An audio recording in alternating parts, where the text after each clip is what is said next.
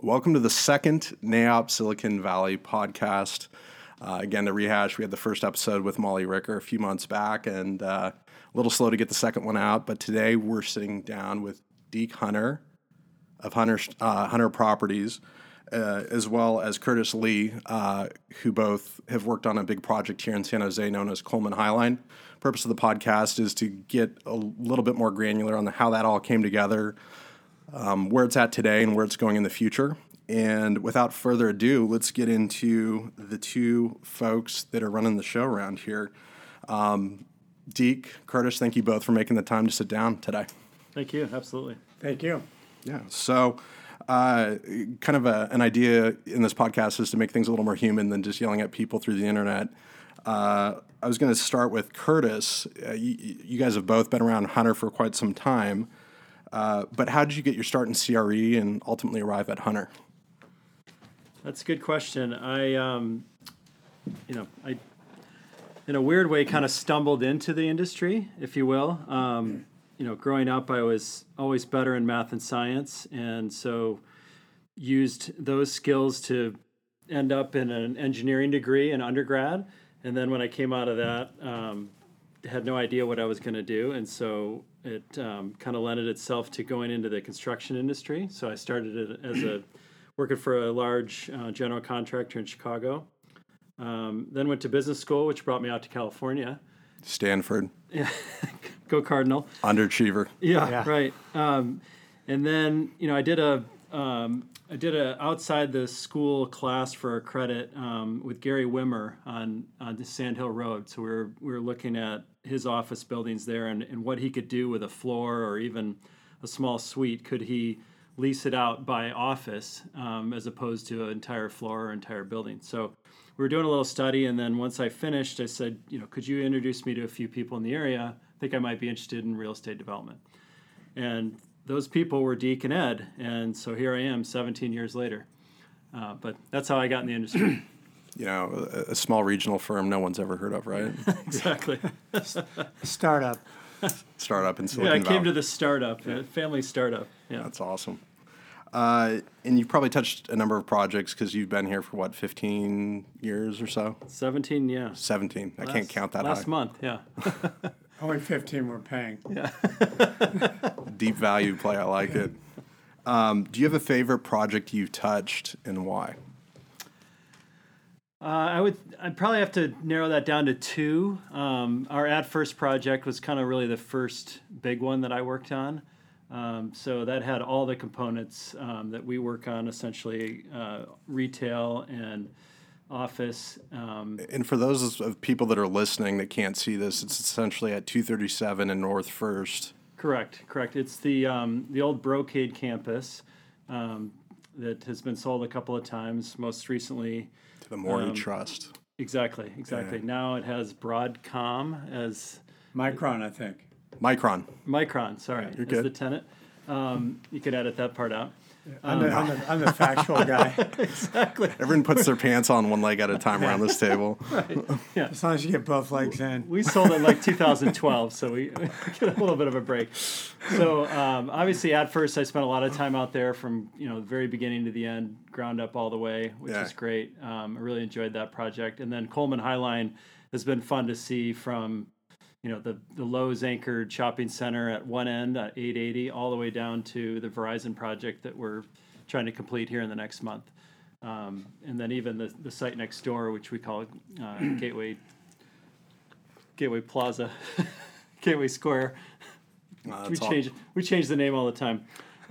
So it's our 1,600 unit apartment project next door as well. So you've touched quite a few different product types. Yes, exactly. We've been out at that site, though, since 2006, so it feels like a lifetime, but those two projects are my favorites. Very cool. And you touch a lot of people, I'm sure, in the industry. Do you have a single person or handful of people that you look up to in this industry, and why? You know what? When I started in development in the Bay Area, really the reason I came to work here was because of Deke and Ed. And so they've been my mentors here for the last 17 years. And so I have to, it sounds a little cheesy because he's sitting next to me, but I do have to talk look up after to the podcast. I do have to look up to those two. He's for shooting sure. for that 18th year. They've helped me. Yeah, exactly. He's still on double super secret probation, as the mayor would say. Exactly. Yeah. We have a large earn-out provision. That's awesome. And then, what are the biggest things you've learned in looking a little more into your background? It looked like you did investment banking and construction. You're now in commercial development. Do you see any commonalities? Absolutely. I mean, any business you're in, it's a people business. A big hammer does the job, huh? Exactly. Yeah. Bag money, all that stuff. Yeah. No. So, it's the people you work with and doing things you like. So, I've found my place where I'm doing what I like. I'm doing it with people I like, and treating people the right way gets you, where you need to be. And so that was common in every place I've worked. Watching people and how they deal with other people and treating them the right way, I think is the key to success for sure. Absolutely. Thank you. Now turning to the wise sage of Silicon Valley, who's got the second best hair after John McNellis. We've got Deke Hunter. Wow. No, John, really. It's that Grecian formula that gives him the edge, I think. Well, welcome to the podcast. Go through some of the same questions here. How'd you get into CRE? The way I got into the business, I've always had a job, and I knew I liked sales, and so I was in Car sales. Ice cream sales, Hustler. debris sales. But while in college, I worked for CBRE in San Francisco, and when I graduated from University of Pacific in '82, I knew I wanted to go into commercial sales. So I'd taken a track to better refine those skills, and by happenstance ended up working that summer here in the office and have been here for 40 years. And you've done a few things in between. A couple things, yeah. Perfect segue to the next question. Favorite projects? Why? It's interesting. I think one of the strengths of our office, working with Curtis, working with the rest of our team, and Ed and my dad especially, is I still am really passionate about my job. I jump out of bed every morning. So when you ask me about my favorite projects, it's easy for me to say what I'm currently working on, because that's how I do feel. As to Curtis's answer, though, I do think our At First project was our first chance for us taking our skill set, along the retail product line, hospitality, large zoning and capitalizations, and really applying that in one place. And so large office, large retail, large hospitality, through a financial recession, really gave us a chance to I think, exhibit our ability to run hard and at the same time manage a lot of headwinds. And I think that's the strength of a lot of the middle-sized development companies in Silicon Valley, is that we've all been in business a long time, whether it be a South Bay or even our bigger compatriots. Never heard of her. Yeah. That, we all do good work, but we've all done a lot of good work sometimes during bad times. Yeah. And that quite often can kind of leave a little extra star in your heart about how much you like a project because you did it during a big headwind. So for me, it would be At First if I had to give one answer. Got it. And with respect to folks you look up in the industry, I think you quickly mentioned your father was in the industry, but separate from that, who are some folks you look up to and why? Well, it's a good answer. And again, I'm tapping into Curtis and Ed specifically. We've been such a close partnership with actually very different skill sets. I'm clearly the most ADD burdened person in the office, and it's great. And I can kind of bounce around lily pad to lily pad comfortably. Where Ed is a person of integrity and clear speaking, and really has, I think, made inroads for us in our entitlements. And Curtis, along with Sherry Preeb and Bob McMaster, really has been the steady hand on the till. If I look outside the organization, I think back over the years, and it's not like when I call out these companies, they ever showed me a whole lot of love. But I remember early on just in awe of the Sobrato companies, and nothing from Perry Arriaga or others of that size. But I felt that John Sr. and then John Michael and on in their organization just built such high quality projects, and always really admired them for it. So for me, as I look out and I look at how much they give back to the community, they're probably one of my favorite ones that we would emulate, but definitely I think help motivate us. Yeah, perfect. Next question, and I forgot this one for Curtis. Apologies, but I think there are some listeners that are younger in the industry, and if you were to rewind back to when you were 30, is there anything that pops to mind that you wish you knew then that's clearer today, perhaps?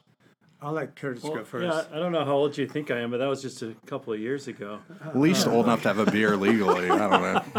Yeah. I'm trying to think. When was I 30? When I was 30, I started here. So I really didn't know anything about the industry. But, what I wish I knew back then is how challenging this industry can be. So many people said you could go learn the industry in a few years and then you could go off and do it yourself. And still learning. that's the funniest thing I think of now. When back then I thought might have been a reality. But you grow and you meet other people, and I feel like projects get harder and harder to either finance or entitle. You're not the only one. And so exactly. So yeah, it's just totally different now than it was 17 years ago. So. So patience, perhaps. Patience, exactly. Yeah, patience and knowing how the industry really, really runs, other than what it looks like from the outside, and how difficult it can be. Thank you, Deke. Yeah, I guess the way I'd answer that is, to Curtis's point, when you're 30 years old, in very traditional terms, you may have fallen in love, you may have started your family, and you're so new in your job. It's a frenetic business, right? You're just racing from decision to decision, action to action, and you don't really afford yourself to pause and kind of reflect back like we are now. So at age 30, what I wish I knew was that I could see how all the parts of Silicon Valley were fitting together. If you look at strength of industry to the accessibility of capital to the ability for us to scale from a suburban to an urban model, if I could have taken that, if I could have just, I intellectualized all the things that I was seeing, but I was trying to put food on the table and get home and still have a little bit of a good time. I think you may have gone about the business differently. I wouldn't change anything over the last 30 years, but, we woke up then like we do now, like every day is our last day. And I think there are a lot of bright days, and you don't have to look at it so desperately, which I think we all did when we were 30s. It's just desperate times trying to, do the right thing, do it well, and be compensated so you could live your life. Thank you. Moving onward for Deke, you own a lot of commercial real estate, a restaurant, and along the vein of what I was asking Curtis, are there any commonalities you've seen between the multiple hats you operate, own, interact with? Yeah, it's a stretch to make this connection, but I'll make it for myself, and hopefully it's worthwhile. Is what I love about the development business is the range of people that we interface with, and none more important from how we get projects built to how we entitle them, capitalize them, our tenants. And therefore, I think to be in the real estate business, whether you're in sales or you're in development or finance, you must be a people person. And what's come out of being a participant in an operating business like Rosati's or like the earthquakes or even like the self-storage business is in an operating business, the lights go on and you're a people person and you're compensated for that, for the quality of the delivery, for the quality and the reliability of your interaction. And those are the similarities. I think that's why owning the restaurant's been so fun. Is it a bar? Yeah, that helps owning it too. But I think if you have those bad days, you know where to go. Every day is a good day when you own a bar. So I think for us, it's just as an extension of liking people, liking different people, and being willing to expose yourself to those different situations. Thank you. Now, for the main event, if you will, we're here to talk about Coleman Highline, and I think a lot of people thought it was an especially interesting project to discuss on this infant of a podcast we're doing, given its high visibility, its relative complexity, how multifaceted it is with respect to, on one site, you've got retail, soccer stadium, massive office with some very unique features we'll get into that many people around here haven't seen outside of New York, hotel, residential, and close proximity to light rail as well as San Jose Airport. If anyone's ever flown into the airport, it's the huge office building next to the soccer stadium to the left of the runway. And if you have an opportunity as you're listening to this or after and you want to get a sense of what it looks like, go to colemanhighline.com, see the site layout, and you'll appreciate the complexity as we talk through it today a little better. Additionally, if you want some more information on Deke or Curtis, website's hunterproperties.com. Feel free to check it out. So without further ado, let's get into this. Most recently, I think a big news event that maybe we just start with is there's multiple phases to this deal. Big headline, I think that dates back to about a year ago, jump in if any of this is incorrect, is you sold the first phase to Blackstone, who are some incredibly smart, large institutional investors. Before we get serious, is John Gray, did you get to meet John Gray at all during this process? I think our project wasn't large enough to get John's attention. So he heard would he's kind the of smartest dial guy in the room. Chris Graham was sort of the point person for Blackstone, and we think highly of Chris. He moved over from J.P. Morgan a few years ago. So John would have Chris puppet his questions to us. Oh, fair enough. Yeah. Well, if John ever listens to this, would love to sit down with you and pick your brain at some point. But anyways, so historically, what was this site? I mean, I've been in San Jose for a fraction of the time both you guys have, but my understanding was this was a tank factory back in the day. Yeah, so back during World War II, FMC, Food Manufacturer Corporation, used this site for the original development and manufacturing of the Bradley fighting vehicle. And the Bradley fighting vehicle is the equivalent of the VW Bug in the U.S. Army. So it was a semi-amphibious tank. It's now known as the Bradley tank or the M1 tank. They were manufactured out in York, Pennsylvania.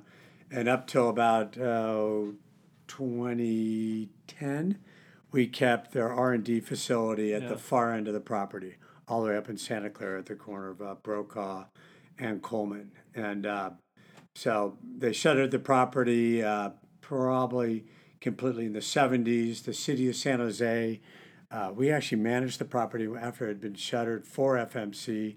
The city of San Jose acquired it, used it as a laydown when they rebuilt the airport, and then the city of San Jose disposed it, and that's when we acquired their site. Yeah, and I mean that's a huge time span with a lot of different events.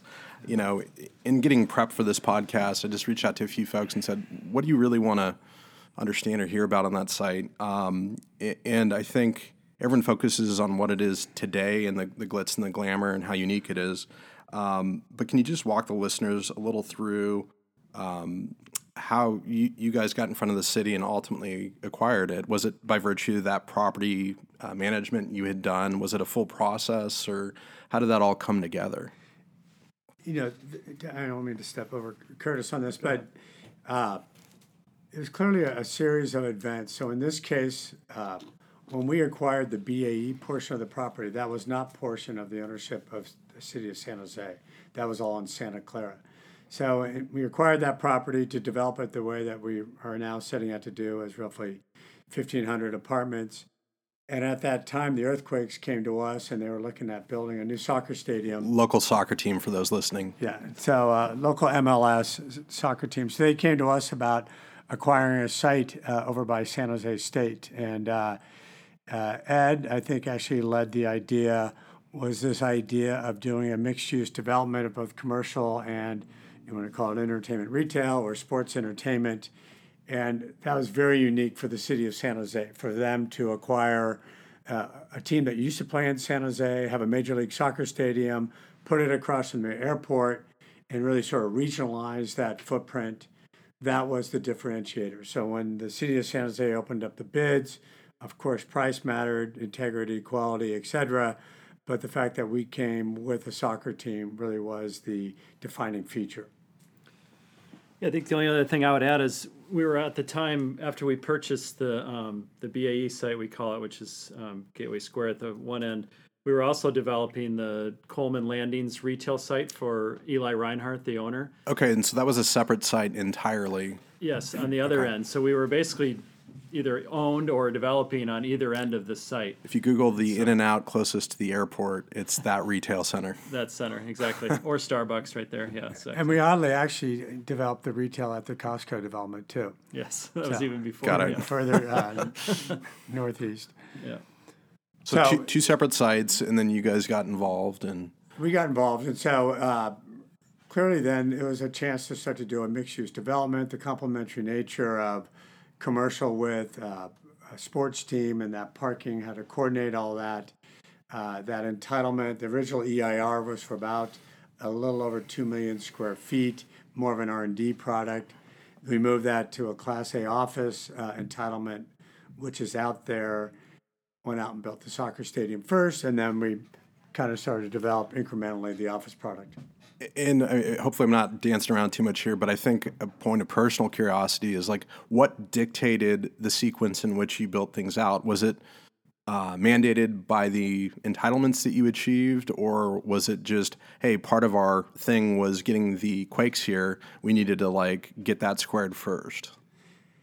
It's actually a really good question, and the way to sort of put that into context is when we're doing infill development, downtown Redwood City, downtown Sunnyvale, you've got a pretty hard boundary around your property, right? You know it's an acre or two, and away you go.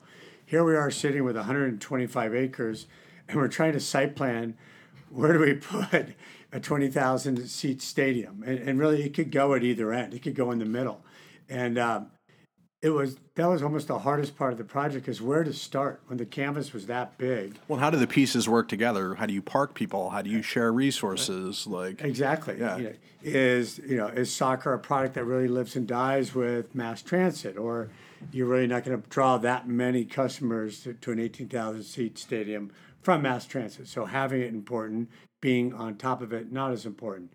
Are you in Santa Clara? Are you in San Jose? And because that property is straddled by both the city line of both those two cities.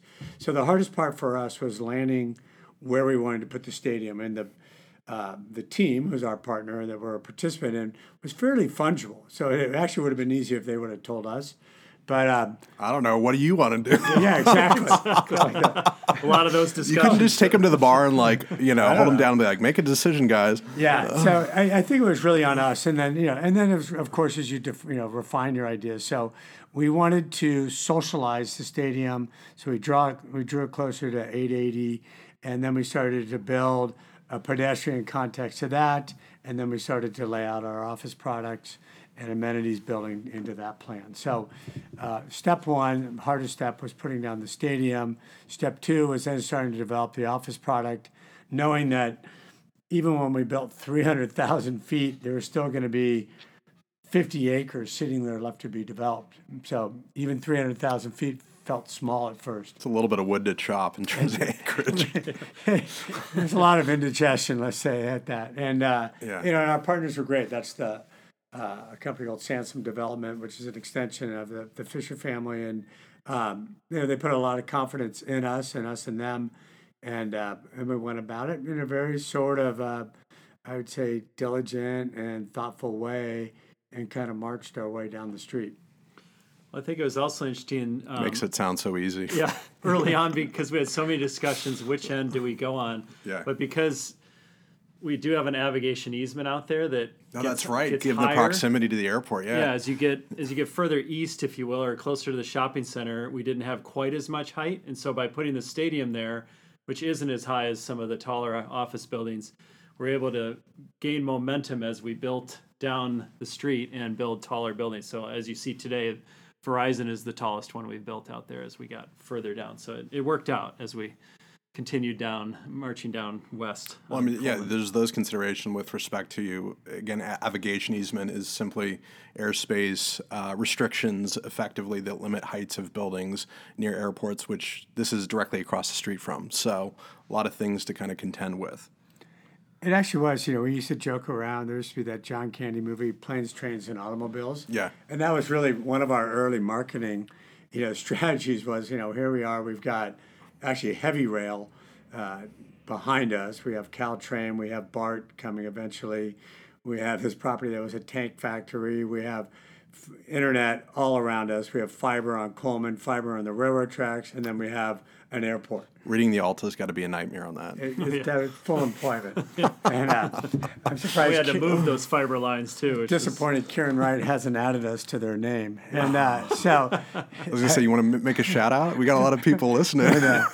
So it really was a challenge, where you're dealing with sound attenuation or any other impacts of being around a big bone site as we describe it, and then trying to make that, a human aspect. And that's kind of where you were leading about, the Coleman Highline, in which we were trying to bring in a pedestrian aspect to otherwise could just be a scattering of buildings. And, right. We are building our own submarket. We've built our own submarket out there. Is it just a collection of parts, or is it something that's knitted together more thoughtfully? And so whether it's one or the other, and nobody needs to say it out loud, the desire was to knit something together, and physically we did. Just to pause for a sec, folks that might not be familiar with what a Highline is, Google it. I think it originated in New York, correct, where they took an old above-ground rail and then they unified it somehow, turned it into a pedestrian kind of like wandering parkway. And so that's the design feature I believe you're alluding to, correct? Yes, correct. So, clearly what we're, it's all the buzz. We're trying to socialize these buildings, especially as we add, density to these buildings, trying to build collaboration. At the same time, there's something about being off the ground and adding different view corridors and different connectivity. So the Highline was a way for us to expand our floor plates by still building common floor plates, to connect buildings without necessarily routing everybody down the elevator and out the door. And at this point, we're obviously moving to like the next phase. So think of like one end of the property being this retail component we've alluded to, followed by a soccer stadium. Now you're getting into the description of this unified kind of office building. And again, first phase was how many square feet approximately? It's approximately 360,000. So it's a 5-story building and a 6-story building. Of what will be continuing, like when you finish it out, 1.5 million square feet? Actually, we're already at we're at 1.4 and change right now, and we're about to announce a spec project of another 320,000 feet out there. Wow, okay. Yeah, so nearly 1.8 when we're finished. It's a little more than the package that's out there online. Yeah. We leave the numbers to South Bay Development. Yeah. We're just trying to again, never heard of her. And with respect to like shout out, I think you'd given a nod to the number of people and personalities involved with each of these deals. I think something that was super impactful is I remember an event when I think the first phase buildings were coming online. I forget if it was for NAOP. But you actually purposefully gave a shout out to the general contractor, the subcontractor, the engineers. Do you want to just take a quick moment and talk about some of the other parties like involved that played a major role? Sure. So the original plan, like we talked about, having a stadium on one end and 8 buildings as we marched down the street, was with Gensler. And so Gensler was the design architect. Never heard of him. Never heard of him. Again, you don't know anybody. No. Yeah. And they laid out the buildings. They did the design for the buildings. Deke actually fed the Highline concept in, or connecting at the 3rd floor and having larger floor plates on the 2nd. And so they took that and made what we have out there and they did a great job doing that.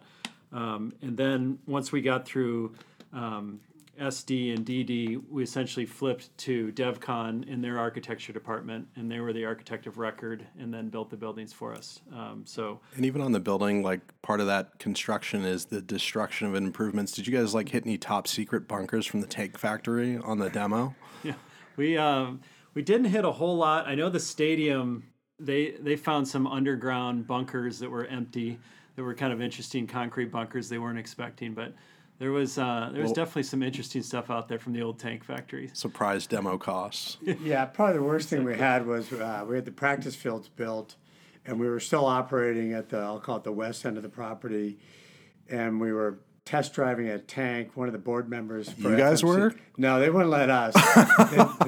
They wouldn't let Ed, that's for sure. He's a terrible driver. And so board member came out, was driving a tank. We had a little test track out there, and he hit the wrong lever, and he jumped a curb, and luckily got it hung up before it hit the practice field where the team was practicing. Oh, geez. And that was the last day that the city forced us to exercise our option 6 months after that. We kind of had this ongoing option. But that was probably the most exciting thing we had out there with those tanks. But the demolition actually went along pretty smoothly. If you think about from a vibration standpoint, we dug out, 10 to 15 foot deep concrete footings out there to get that out of the way. But outside of that, no really unspent munitions, nothing super exciting in that regard. No, and I didn't want to derail. I just know a few people were just like, I'm curious, do they have any like surprises? Like they used to build tanks. I mean, like there's got to be something. Anyways, apologies for the derailment, but DevCon was the general. Curtis and so Gensler, DevCon. We had Kieran Wright on the civil out there. Was that Ryan Amaya? Yes, Ryan Amaya and his team. Yeah. Yep. Mark Knudsen and Dan. So then you had Nishkin Medinger for the structure. Yeah, Nishkin, which is now. You have to edit this one. I'm forgetting their name. IMEG. IMEG. Yeah. Okay. IMEG. So they've since become IMEG. Kevin Medinger. And on the financing side, it's been Wells Fargo the whole time. Yep. From first phase all the way through. Yeah. But actually, it's as you kind of list out the honor roll of all the participants. This was kind of my comment to your question about when you were 30. Yeah. What you wish you knew. You wish you knew there were companies like DevCon, like Sprig, like RC Electric. I mean, all these just, Preston Pipeline, Sanco, JJ. Really, the quality of our area, not just for tech, because that's what everybody thinks about, is the quality of the subs that we work with. Right. And it's a game changer. I mean, everybody wants to see the pretty picture, and you couldn't pick better firms. Oh, but the number of hands that touch these deals that people see and don't is amazing. I mean, we had, just during the Verizon building at one time, we had over 500 subs on our site working in one day. That just speaks to our community, both from tech, from education, but to, sort of the backbone of what really makes, our area grow, and that's that working force. So it's been a huge blessing that I wish I could kind of conceptualize that 30 years ago. No, it's hard to appreciate. I think Curtis was saying, you go through a few of these and you see how many, again, people you interact with, things you don't know, and things to problem solve through, and it's stunning. Exactly. And a comment you made actually, Deke, you're saying hey, phase takedown. On the overall site, was it broken into different components that you took down? Because I'm thinking this has occurred over a long period of time. I mean, metaphorically, you're growing like an oak tree on this site. This wasn't a quick acquisition. Do you mind sharing a little about how the mechanics of that worked? No, and I appreciate the oak tree reference to my physical stature. I don't know if there's enough room in here for me and your ego, but I'll take it. No, so, or as old as I look. Wise sage. Yeah, so if you think about it, we bookended the property, right? We bought a piece of property in Santa Clara, which is, at that time, was the operating portion of BAE. We developed, at the direction of Arcadia, up at the east end of the property, right there at 880 in Coleman, across from the airport. With the city of San Jose, then the remaining, let's call it 75 acres. The way we structured that was we would take it down in three pieces. The first piece was the piece for the soccer stadium, and then tranche one, tranche two, relative to the commercial development. And as we hit either timing milestones or development milestones, it would trigger the remainder. So build the soccer stadium, you earn the right to buy tranche one. Start tranche one, you earn the right to buy tranche two. So it's not punitive from a promote perspective because you're taking it down as you're chunking through stuff. True, but you are taking down roughly, let's just call them 30-acre pieces. So the pro does Big bites. Kind of big bites. It is interesting, when you're a firm actually like South Bay, like ours, like Keenan Lovewell. These long projects, I think if it was your only project, they feel real long. But when they're part of everything else you're doing, you visit your deal, you work on it, you initiate an EIR. Well, that's 12 months, and you go about something else you're doing. So it just fits into our routine of what we're doing. And so while a lot of time goes by, it wasn't I was working on my golf game the brokers at CBRE. I mean, I was out trying to pay the mortgage, and so Wow. it does take a long time. But with the city of San Jose, they wanted soccer, and then we kind of earned our way into the balance of the property. No, thank you. Appreciate it. And I think we've kind of chronologically been rolling through the early stages into the office first phase, which is now completed. Roku, I think, leased the majority of that. And then was it 8x8 as well? Yeah, so we built 2 buildings on spec. 8x8 came out and leased building 1. Number 2 was vacant at the time. Roku came out, leased building 2, with the goal that we build buildings 3 and 4 for them within a certain time frame. And then 8x8 outgrew their space before they actually moved in, and Roku was growing at a pretty good clip, so they took over building 1 from 8x8. Would you like to share with the listeners a certain April Fool's joke pulled surrounding said tenant? Curtis is being nice, and he knows I like my sense of humor more than most people. It was pretty solid when I heard about it. Thank you. So we knew 8x8. I didn't know about that one until I saw this. We knew 8x8 was out in the market, and there are a couple great projects that South Bay had out at that time, one on North First Street and another one in the Campbell market. And it came out to us that they had issued an LOI. So I called Mark Regoli up, or Troby, I can't remember which one, and told him that we had actually worked out 8x8's growth, and we've decided to accommodate them and didn't want them to, waste a lot of time on that. Let's just say there was a little bit of tension in the office. A little bit of tension. Was this on April 1st by chance? Actually, it was on April 1st. No, 100%. Yeah. And I waited a day, and then I left him a message that I was only joking. Then we started piecing the office back together. Yeah. So, and it all worked well. 8x8 has turned out to be a great company, and they're out in Campbell. And when the paint dried, you guys sold that project, and Roku's continued to grow. So they're in buildings 1 through 4. We skipped over buildings 5 and 6, and then Curtis has led the charge to develop the Verizon campus, which we refer to as buildings 7 and 8. And so, in terms of phasing, I'm pulling out a map right now. Is it 1, 2, 3, 4 phases? Yes. Correct. So we jumped phase 3, and we've now renamed phase 3 to the final phase. And for those listening, the theme, and I'd suggest you guys go to ColemanHighline.com. It looks like 2 office buildings connected by that Highline, corresponding structured parking. Is it an amenity area, kind of corresponding almost to every phase? Correct. Yes.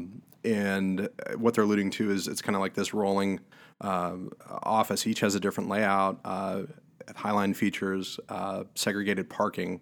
And just to rehash, the first phase is the one that sold to Blackstone, correct? Correct, yes. Buildings 1 and 2. And so you're rolling through second phase and, fourth phase? Yes. Correct. Right now? Yeah. So Okay. B7 and 8 on your site plan there is where Verizon is. But essentially we connected those 2 buildings. So B7 and 8 become one big building. Got it.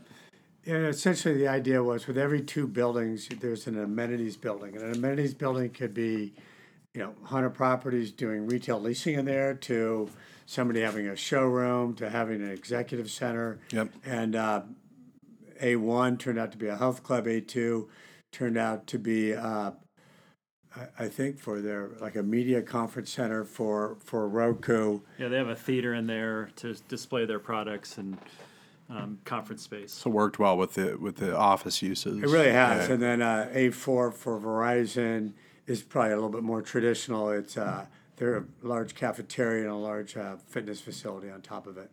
And may I ask? It seems like you're chopping wood through those. You're building those out. You've got some lease solutions on these.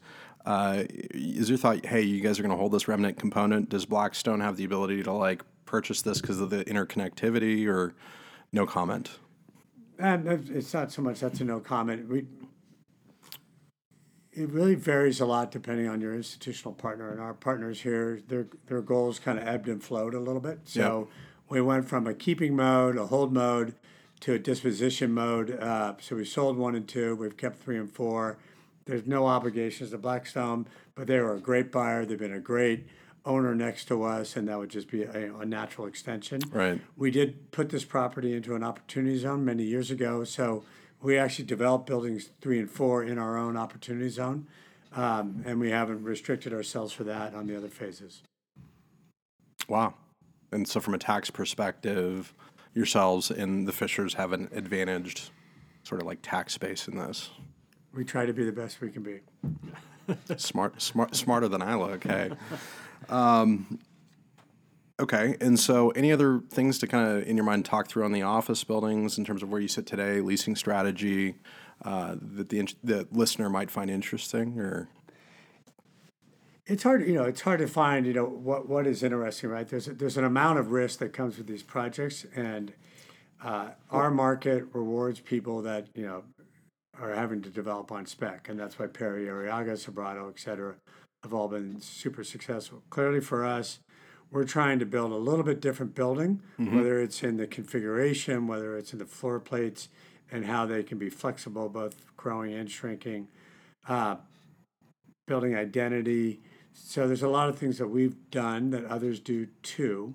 But as we develop out this sub-market, I think it has given it a unique flair because it has retail, it has Major League Sports, it has both office and amenities, proximity to rail, airport, and now it's going to highways. have 1,500 apartments. So it's pretty nifty when you get to look at the whole picture. But we're not done. We've got easily 2 or 3 years more of hard work to go. Yeah, and I was going to say, even from leasing, it's kind of its own submarket. I think you might have even said that, but like, it wasn't its own office environment. I mean, it was an industrial area, and I think a question I heard from people they were curious about hearing your combined perspectives on is, has the demand that's shown up in terms of leases struck or potential interested tenants had any theme to it? Said another way, it is an innovative area, and was it like FANG companies who've been looking at it? Are they other companies that are mid-peninsula looking to move down? What were the themes you've heard in terms of positive reviews on the architectural style, the interconnectivity, a lot of the unique themes that are built into this? That's a good question. I mean, I think we've generally seen kind of, I mean, obviously tech companies. I mean, that's what you're gonna see in Silicon Valley. But we've seen a lot of North San Jose, West Side San Jose, Cupertino, Sunnyvale. We're not really seeing much north of that come down to this site. Yeah. But I think it's generally Silicon Valley companies that have been looking at this area. I don't know that there's a theme in terms of technology, but I would say it's primarily tech companies. We had a couple that weren't early on that looked, but I would say 90% plus have been technology companies looking to stay in the Silicon Valley West Side, if you will, that have C-suites that probably live in Saratoga, Los Gatos area, west side of the South Valley. I agree. I think the C-suite lives in proximity by car. And if you think about when we started this project, the ability for us to draw from San Francisco, from an employment base, really is a game changer. And so... Well, also the proximity to that Caltrain, which is super unique. I mean, there's only a handful of locations that have that in the valley that link to the city when you have 20-somethings wanting to live there, commute down without sitting on 101, at least before COVID. There is also, I think...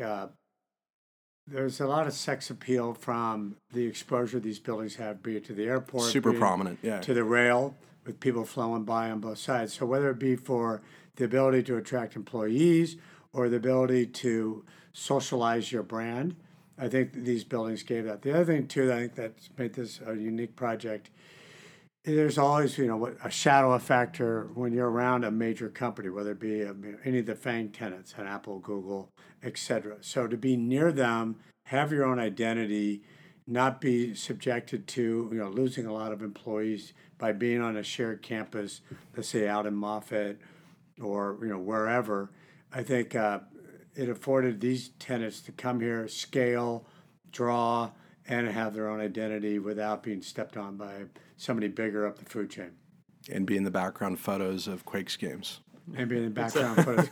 You can photobomb at PayPal Park. I think it's also interesting. We've always said, being on this site, rarely do you go into an area where the infrastructure around you is potentially improving in the future. Yep. So by having BART come here, that's always a draw. I mean, hopefully it does come. But being able to link to downtown with the BART and the whole East Bay, and then also have, like you said, Caltrain up to San Francisco and even back to San Jose was a huge factor for these tenants coming here. And we'll jump to like the balance of the site because we've only covered kind of like through the office piece, but this is a good interjection for another thing people wanted to hear about, which is a unique element of the site is the proximity to rail and all the other stuff we've talked about. But there's actually a connector that had to be built underneath, I think it's Caltrain and commercial service tracking to get to the Caltrain station. So a question I had is physically, why did you go subsurface versus a flybridge?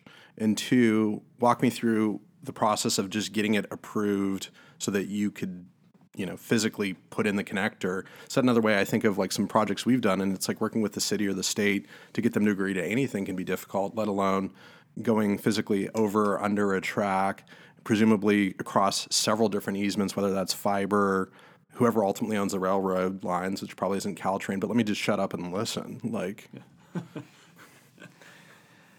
It's been so long.